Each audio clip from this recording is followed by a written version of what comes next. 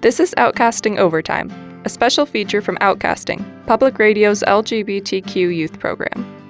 Outcasting is heard online at outcastingmedia.org, on iTunes, and on more than 45 public radio stations affiliated with the Pacifica Radio Network. Hi, I'm Lauren, a youth participant in Outcasting's main studio in Westchester County, New York. On this edition, Outcaster Alex shares his experience of the balance between trying to sound heterosexual and trying to sound gay, and the internalized homophobia that comes with this. I've been working on Outcasting for almost a year now. Of course, it's been thrilling to hear my voice on a polished radio production. But in listening to recordings of myself, I've been forced to confront my voice for the first time, not only my clarity and emphasis, but the actual quality and sound of my voice. To put it bluntly, I ask myself, do I have gay voice? Gay voice is the stereotyped high-pitched and emotive voice that television shows give to their gay male characters to separate them from their straight counterparts. It is an extension of the belief that gay men are more feminine than straight men. Often, gay characters are used as comic relief or as a punchline for a cheap laugh. When a character has a clearly identifiable gay voice, it helps the audience understand, but it does this at the expense of being offensive and inaccurate. This small, seemingly insignificant characteristic is a way to ostracize and exclude gay people on a superficial level.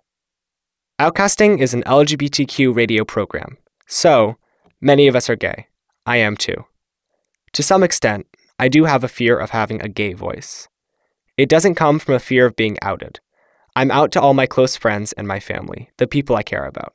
So, I think that for me, the fear comes from somewhere else. I often find myself conflicted whether or not I should try to pass as straight. It's pretty simple to change your voice. When I try to sound straight, I talk with less emotion, at a lower pitch, and with a slightly different vocabulary. I'm not really sure if this works. When I think about it, I'm reminded that this is literally what homophobia is, a fear of being gay, being perceived as gay. Doing this gives me some security and control, but it doesn't sound like me. It emotionally and spiritually betrays my sense of self. On the other side of the spectrum of gay voiceness, there's the push to sound more gay. When I turn up my colloquialisms and my exclamations, my friends seem to react well.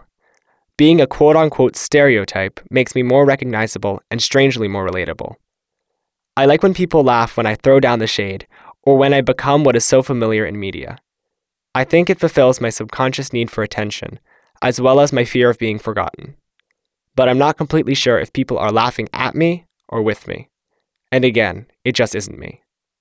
So, there's a thin line between the two, both fueled by my social desire to fit in. And to be fair, I probably do have gay voice. But I'm not ashamed of it.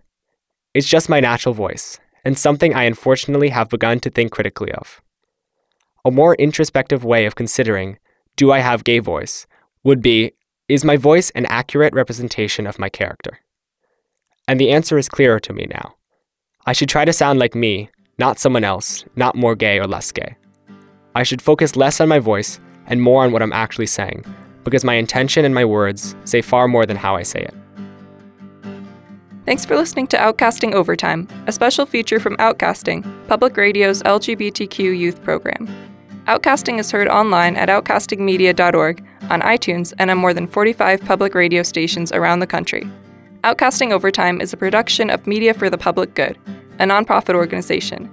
Visit us at outcastingmedia.org to get information about Outcasting, make your tax-deductible donation, watch Outcasting videos, access our social media links, and listen to the show.